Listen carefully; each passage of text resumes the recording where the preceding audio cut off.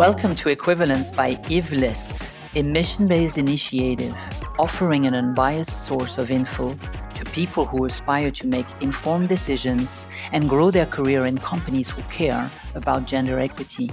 I am Sophie Leray, and in this podcast, I want to open a dialogue about the notion of equivalence and how it looks like in everyday personal actions and corporate decisions. I invite change agents, men and women who are making it happen in their team, industry, and communities to talk about their journey, their practical tips, their moments of doubt and epiphanies. I hope you enjoy it and tell us what you want to hear about at hello@evelist.org. Hello and welcome to Equivalence Podcast. Today we're going to be talking with Jean-Michel Monod on male allyship and rallying men to the gender parity conversation. Jean-Michel built his career in the corporate world. During 25 years at Sodexo, a French multinational group that is leading in food and management facilities around the world, Jean-Michel was carrying out commercial and operational management functions to become the vice president for the group for diversity and inclusion. And then based on this extensive experience in the field, Jean-Michel founded a few years ago a free-spirited consultancy called All Inclusive, whose mission is to boost performance through inclusion. He has also been a member of the Higher Council for Gender Equality, the French governmental body, whose mission is to ensure consultation with civil society and to animate the public debate on the main orientations of women's rights and equality policies. He is the founder and the vice president of an NGO called Diversité, and he also joined the EDEC Open Leadership Innovation Center as an associate expert, and he's the co-author of the book Gender Balance: When Men Step Up. Since 2018, he partners with Catalyst as a facilitator for their program called MARC, Men Advocating Real Change. Jean-Michel Monod was born in Burgundy. He now lives in Normandy. And since we both are French, you are probably going to hear a lot of French accent, but we are still going to carry this conversation in English to make sure that a larger audience can participate to the conversation. So, Jean-Michel, thank you very much for accepting our invitation. And I want to start our conversation by a simple question that comes from back in the days, back in your corporate days, when you attended our World Economic Forum in Abu Dhabi. I remember your passion for gender parity advocacy. And I remember as well thinking, this is a conversation we need to have with men. So what led you on this path, following a career in the operational part of the business? I think that the main reason why I decided to work on diversity and inclusion, and especially on gender diversity, is a strong sense of fairness. And my partners, Catalyst, they usually say that it's the first condition for men to be committed to gender equality is this strong sense of fairness. I remember when I was a kid, I couldn't accept to see inequalities or people treated differently. And when I started to work in the 80s, that was the period where there was a lot of noise around inequalities between people due to their skin color or whatever. And in the 80s, I also discovered a song. I always remember that, a song from a French singer called Renaud. And this song was about men and women having different ways of interacting in the world and the inequalities that women have to endure. So this is really this sense of fairness, and also having had the chance to meet some very committed men. And probably the most important one in my life has been Michel Landel, the former CEO of Sodexo. Yeah, very, very famous for being a male ally to women, right? Mm-hmm. Yeah. So I was saying earlier on that at the time we met, there wasn't so many men allies that were so engaged, at least in the conference world of women conference. And you were, I'm not sure you know that, but you were part of my getting to understand how I'd say, important, how crucial it is to avoid that feeling, that cozy feeling of being in between us at a women event. I had this sense that the echo chamber was something that was nice because, we would get together and to listen to each other's experience and sometimes complain about you guys not leaving us enough space in the workplace. But this is very much, listening to the sound of your own voice, and it doesn't make you grow. So having men being part of the conversation brings a total different game. And I want to know what your opinion is on what we need to do to make that change happen and to get men to rally our cause, because there's not enough yet in the part of this conversation. First, I think we do not have any choice. We have to include men in this discussion. When I started working on diversity and inclusion 15 years ago, the conversations were probably mainly saying, okay, we have a problem with women, or women have a problem in the workplace. And actually, that was the wrong way of looking at things. The problem is the companies or the workplaces, generally speaking, that are not inclusive for everyone. It's not the fault, the responsibility of women only. So, of course, men have to play a role. But the challenge is, how can we help them to understand that they have a role to play? Because as long as you think that this is a female problem, you can think, okay, I support you, ladies. Can you discuss and come back with some concrete proposition to us? And we'll make it happen. We'll do everything we can to support you.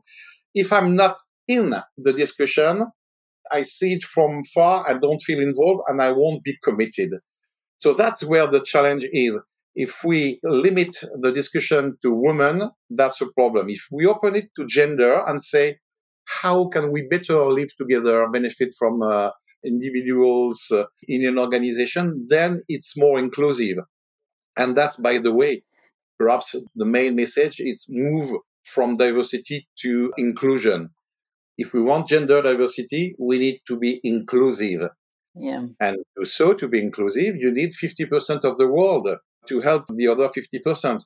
So it's a joint effort, and there is no way we can progress without the full commitment, the full engagement of men in the workplace. Otherwise, they will always resist, saying, okay, we are the leaders from the very beginning. It's been centuries since we've been leading at least companies. Why should we change? It worked. So including men requires a lot of effort because they don't get it by nature. So we need to help them, to train them with women also, to just understand that they can have a kind of a responsibility, but they can also play a positive role. Not easy to do, but I think there is no way we can progress without having men and women together in this mission. For sure. Just simply the fact most executive committees are made of men. Yes. And that's where the decisions are being made. So if they're not on board, no decision that has anything to do with gender parity will ever take place. It's as simple as that. You're men, right? Yeah. So what do they think? What do you guys think? Because I'd love to be a fly on the wall sometimes and knowing, what's going on in an executive committee made only of men when on the agenda, one of the item is, what do we do with women in the workplace? What do we do with gender parity? How do we fund some of the activities of the women group? Because it's often what you were saying is that, okay, we have a women group and they're supposed to take care of that, right? So what do they say to each other? How do they see this? I think they would like to be positive, to be benevolent and support. But if they have this position being outside of the mission, that's always the risk to just be supportive.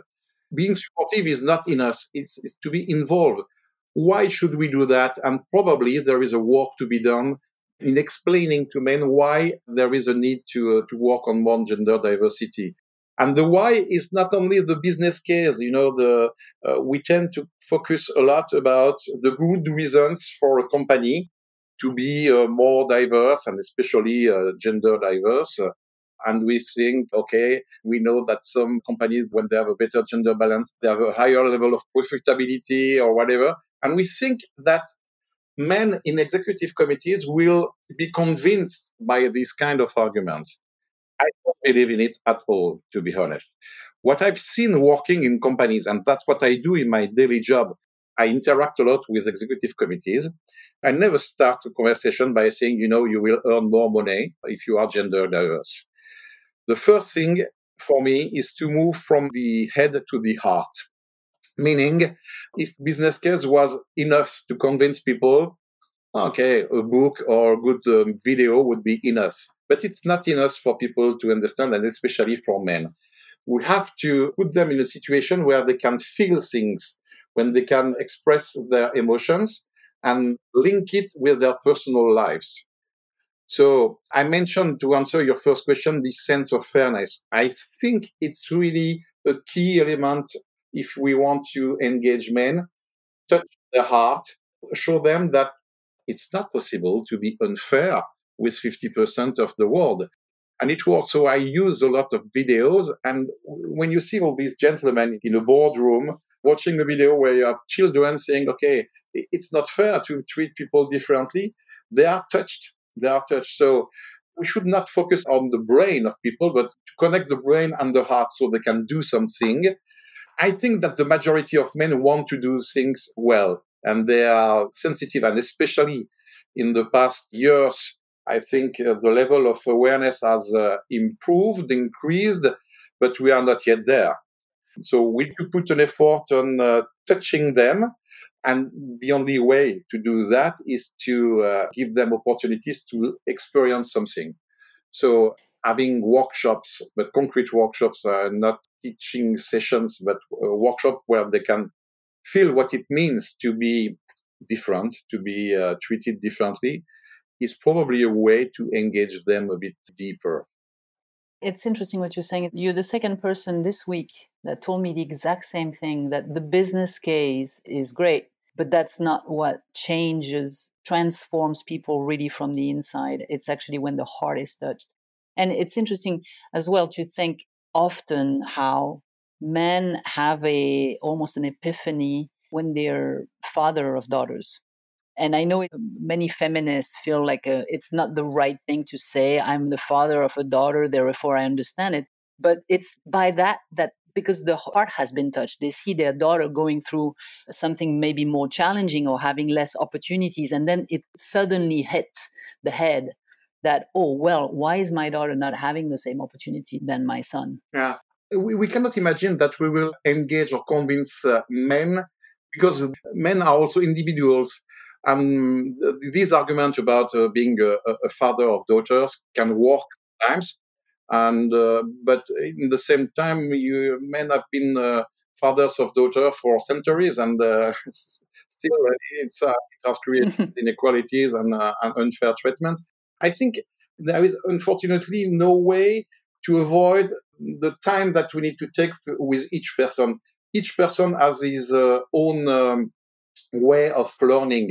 So that's why I think the business case limited to profitability, I've never seen it working, but there are some elements that can be discussed. For instance, there is a research that was conducted at the MIT and Carnegie Mellon in the US about collective intelligence and how can we measure the IQ of a group. I don't know if you know about this research, but that was very interesting to see that actually you can assess the IQ of a group of people.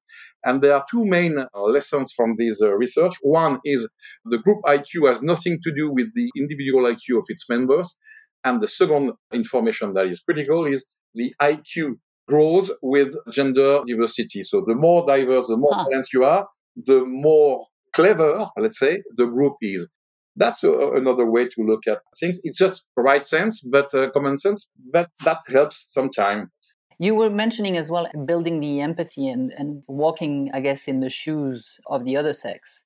A few months back, I experienced that through a session with a virtual Oculus Rift tool, and you were actually going through the experience of a day in the shoes of someone totally different than you. And I've seen definitely men increasing really exponentially their empathy towards women in the workplace after doing that. It was very interesting.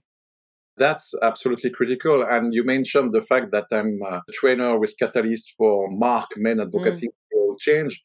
It's actually a 2-day program where men and women can have conversations and also experience things. So what does it mean to be a minority? Because Mm-hmm. in boardrooms, women are minorities sometimes. And if you don't have that experience, you will never realize what it means, how it feels for you.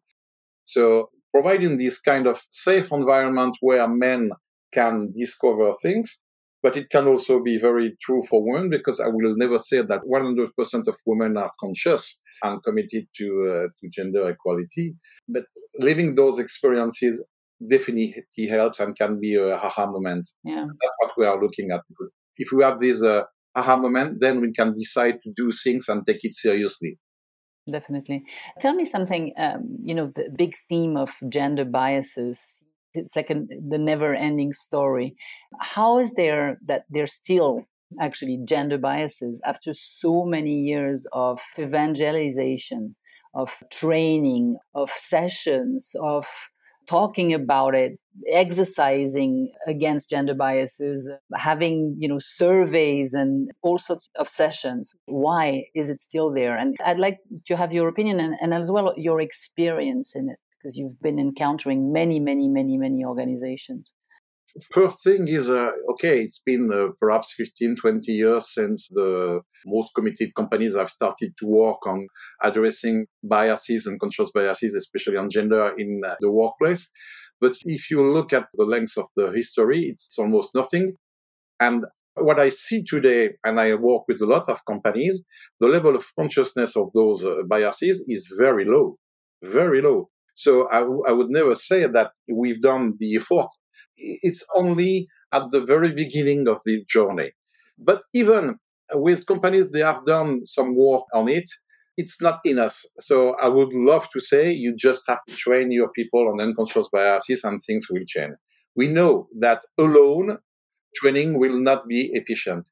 That's what I discuss with my clients. My clients are usually global companies. And what I'm telling them is there is no way you can progress on that without making it a very strategic part of your strategy. So it's not an initiative to work on this topic. Initiative meaning there is a starting point and an ending point. And if you take it seriously, then you have to build a strategy, meaning that first thing is you have to show your commitment and show your commitment. It's not only once a year on the 8th of March because it's International Women's Day. It's all year long. You have to allow resources, not only on trainings, but also on initiatives. For instance, the Will Forum was and is a very concrete initiative that helps companies to drive their journey towards inclusion. But it's not enough. You have to do a lot of things. So, in addition to trainings, you have to have concrete actions. Look at the way you recruit people, the way you promote people, how you move your networks. For instance, you mentioned these women networks. I'm a strong advocate for gender networks replacing women networks because I think we need to include men. Even if I understand that there is a need for, let's say, safe discussion with women only too, and maybe some for men too. But tackling unconscious bias just by training is not enough. So you need a strategy with different elements and you need to measure the impact of things. So how can we measure things? We can measure diversity by counting people. So you can count the number of men and women at all levels of the company. But the most important thing is how do you measure inclusion? You will never Yeah. progress on diversity and gender diversity, especially if you do not progress on inclusion. And that's where you need also to ask people. The only way to know if people feel included is to ask their perception. It's very personal. Yeah. This topic must be addressed as seriously as you would address the development of a new branch of your activity or whatever. It has to be driven from the top. You have to have resources, you have to have KPIs, objectives, and it has to be included in the normal, let's say, daily job of people. It's not an additional thing. It's something that needs to be involved embedded in the responsibilities of people in an organization. So training only will never change things. You have to do trainings plus overseeing initiatives, mentoring, sponsoring, networking, communication, and do it on a continuous rhythm. That starts with a very concrete and strong belief from the leader. Yeah. And from the leaders of the organization as well. If they are not on board and they don't see this as a business item as important as the new product launch, or as, it's never going to happen, because it's relayed down the organization to maybe the training department or the learning and development, but it's not a business item fully fledged, right?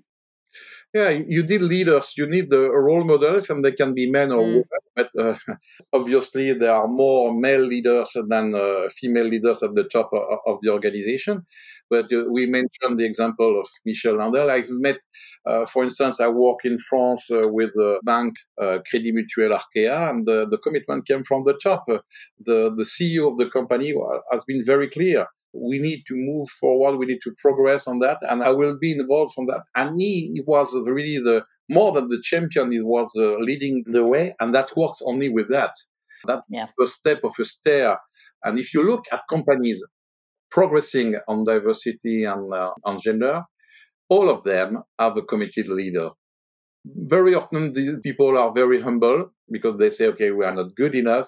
And I want to progress, but they put their weight, their involvement really on the table to make it strong for everyone. No way you progress without that. I was about to ask you what was the recipe of companies, because often you see companies that have hired diverse talents quite well. I've experienced it a lot where I used to live in Dubai, so it was a multicultural nation. So by essence, teams were diverse, but very few got the recipe right. There was always something missing, and it's that sense of belonging that makes you want to contribute and be part of something that is bigger than just you or your department or your role. So why is that in your views that inclusion is so hard to get to? If you recruit, for instance, for 20 women to join a company to increase the number of women leaders in a company, but you don't change anything in the company culture, that this culture is still very male dominated, these women won't succeed and they will leave or they will be fired. And there will be this mindset saying, okay, look, we've tried, we've recruited women and it didn't work. So being inclusive means being open to challenge the status quo and say, okay, what are the main elements of our culture? How does it fit with diversity?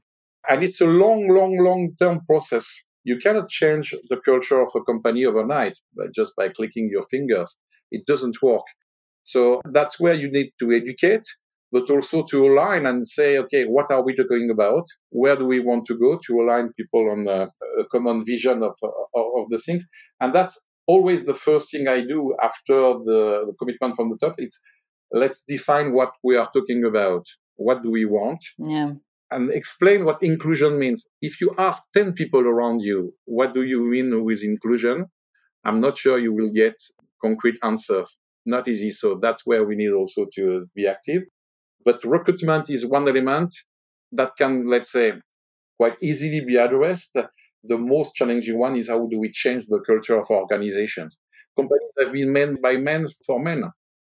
And that will take a while to change it. But it's possible on the long-term perspective.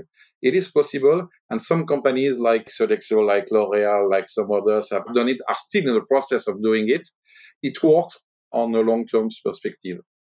It's interesting what you're saying about measurement, because obviously, and that will be a little advertisement for Eve List, but that's exactly what Eve List's premise was made on, is like finding a way to measure that progress, because no one has it right now, and humility in with that regards is definitely important. And one of the elements we wanted to measure, I want your opinion on that, was the progress of women equity at all stage of the pipeline. So, for example, some organizations start because of the industry where they operate they start with a lot of women. Ah. there's no problem. There's 50-50. Sometimes there's even more women than men. But the more you grow in the organization, in senior position, the less women you can find. While other organizations will start with a quite modest number of women at the junior entry. But this number remains quite stable and throughout the organization. We have taken the decision to actually look at these organizations in a much more positive way on the score because they have maintained that pipeline, which leads us to believe, and it's an assumption because it's very difficult to measure, but it leads us to believe that the opportunities remain the same and the culture has shaped around both men and women career. I don't know if you've experienced that or not.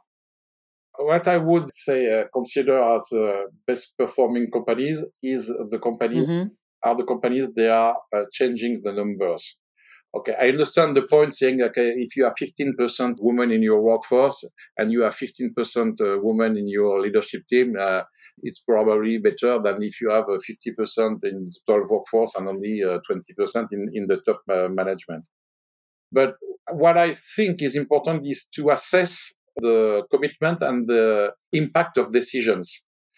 So I mentioned, for instance, Crédit Mutuel, Arkéa. They started some years ago with a quite low number of women in the top managing position. They just appointed the new CEO, who happens to be a woman, and they have increased and they have published a report on gender equality that shows the progress. And I think that's where we can be very positive, saying, okay, you started perhaps low, but you progress and you communicate on a regular basis. You show your numbers, you are open, you are transparent. That's for me what success looks like. Absolutely. Can you give me, you were mentioning this organization, but you work with many people. What would you say were the most creative and successful initiatives you've seen so far? I would love to give you a magic wand saying, okay, the are doing that and that. Actually, I think that the most successful companies are managing this topic very seriously, in a very structured way. What doesn't work is you have an initiative and you say, okay, it should change things. What works is when it's part of the strategy. So I don't know if it's creative, but if you look at this topic as being part of the HR agenda only, nothing will change, I'm afraid. So probably, and it's perhaps disappointing to say that, but the most creative way of addressing this topic is to have it at the top of the agenda of the organization, driven with strategy element, with objective, with measurement, with actions, and with also people being assessed on their ability to drive diversity and inclusion. Nothing creative, but taking things seriously. Well, that's a good thing in a way, because that's something that most CEOs know how to do. They know how to take it seriously, to make it a real business item and develop a strategy and execute on it. So, well, I take this as a great opportunity for organization to hear that and say, oh, this we can do. That's something it's in our area of expertise. It's just a matter of wanting to do it and understanding why you're doing it. So, in a few points, what would you say? Awareness, so building empathy. That's the first thing. It's like the epiphany, touching the heart of the leaders. Mm-hmm. Second was making it a real business strategy with KPIs, measurements, and action. And then? Resources. Things will never happen alone. So you need to have people working on it. I remember having had a conversation with a company and they say, this topic is so important that we want everybody to do it. So we have nobody managing it. Everybody is a responsibility. This doesn't work. It doesn't work. You will never see a company saying, okay, finance management is critical to us. And as it is so critical, nobody will take care of finance. Why should it be the case for diversity and for gender diversity? So you need to have resources, not only in terms of people, but also sometimes some money to have some actions, to do things, to help people to have their own epiphany, as you said, because it's not only at the top. So those resources, and then measure, set your objectives, and be humble in your objectives.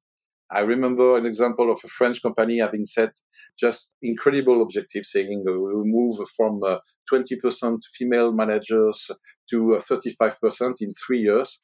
And it was a big company, just impossible to reach. If you set impossible objective, that can kill the topic. So set objective, check the achievements, support things, and put it on the agenda on the long-term perspective. And then reap the benefit, because you are a company that's so much more attractive to talent. Absolutely. There is no comparison, especially nowadays where it's so easy to know exactly what it means to work for such a company. If I want, for instance, to work for Google or for Renault in France, if I want to have an idea of their commitment to diversity and inclusion beyond communication, it's so easy to get in touch with people with social media. And we have all the means today to know how it is to live in such a company. And we know that when talented people have the choice, that's probably one of the first criteria they will look at for an organization. Will I be included or not? Because I'm a man, I'm a white, I'm black, I'm disabled or whatever. Yeah. Well, thank you, Jean-Michel. It was great conversation this morning. I would like to ask you, because I think lots of people will be interested to connect with you or to follow your work. How can we stay in touch? How can our audience stay in touch with you and follow what you're doing? I'm on social media. I use them quite a lot. So on LinkedIn, you can follow me with my name, Jean-Michel Monod, Facebook too, Twitter too. And also I have a website which is called Be All Inclusive that can be easily found on your Google or Bing or whatever platform you use. Thank you very much. Have a great day. Thank you very much. And for you, Sophie, it's been a pleasure. That was a great conversation. And here is a quick peek into next episode. We will be talking about gender equity in the Arab world, and in particular in the financial services industry, with my guest Mercedes Montserrat, who is the Associate Director for International Affairs at the Abu Dhabi Global Market. In the meantime, you may contact us to give us some feedback, to give us some ideas about what you want to hear at hello@evelist.org. Perhaps there is an issue here that we need to clarify. So when we talk about gender equality, we don't talk about women. We talk about men and women. When we talk about empowering women, we don't talk about changing or women. We talk about coming up with frameworks that would allow talented individuals, regardless of their gender, to the top levels.